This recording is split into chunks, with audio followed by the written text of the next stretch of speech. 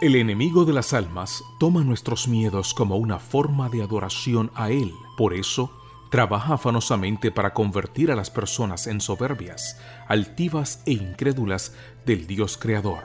Pero Jesús nos dice: hija mía, no tengas miedo. Devociones matutinas para damas que comentan cada historia de la Biblia en la que se mencionan los términos de miedo y temor. Escritas por Arsenia Fernández Uclele, en la voz de Isis España. Bienvenidos. Buenos días, cuánto me alegra saludarles hoy 13 de marzo. Nuestra reflexión se titula Entrevista de trabajo. Escucha lo que te mando, esfuérzate y sé valiente. No temas ni desmayes, que yo soy el Señor tu Dios y estaré contigo por donde quiera que vayas. Josué 1:9. Esta fue la primera conversación de Dios con Josué en su entrevista de trabajo y entrega de responsabilidades. Sus funciones incluían liderar a más de 2 millones de personas a una tierra desconocida y conquistarla. 2 eran los requisitos: esfuerzo y valentía. Lo demás lo haría Dios. Un nuevo trabajo es un desafío, pero con Dios es una aventura. Enfrentaba mi primera entrevista profesional en inglés y apenas estaba aprendiendo el idioma.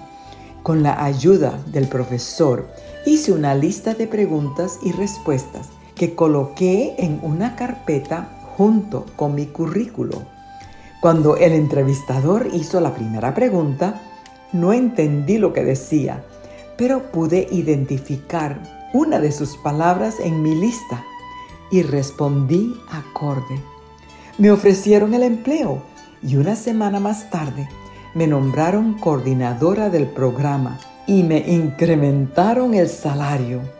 Un año después, mi jefe se dio cuenta de mi deficiencia en el idioma, ya que hasta el momento me enviaba lo que necesitaba a través de correos electrónicos y con ayuda de un traductor electrónico le respondía.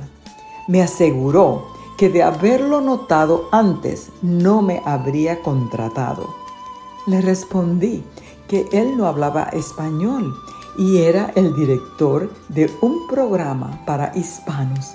Le cayó en gracia mi respuesta y no se habló más del asunto. La vida es misteriosa y sagrada. Es la manifestación de Dios mismo, fuente de toda vida. Las oportunidades que ella depara son preciosas y deben ser fervorosamente aprovechadas. Una vez perdidas, no vuelven jamás. Dios mira el interior de la diminuta semilla que Él mismo formó y ve en ella la hermosa flor, el arbusto o el altivo y copudo árbol. Así también ve las posibilidades de cada ser humano. Estamos en este mundo con algún fin.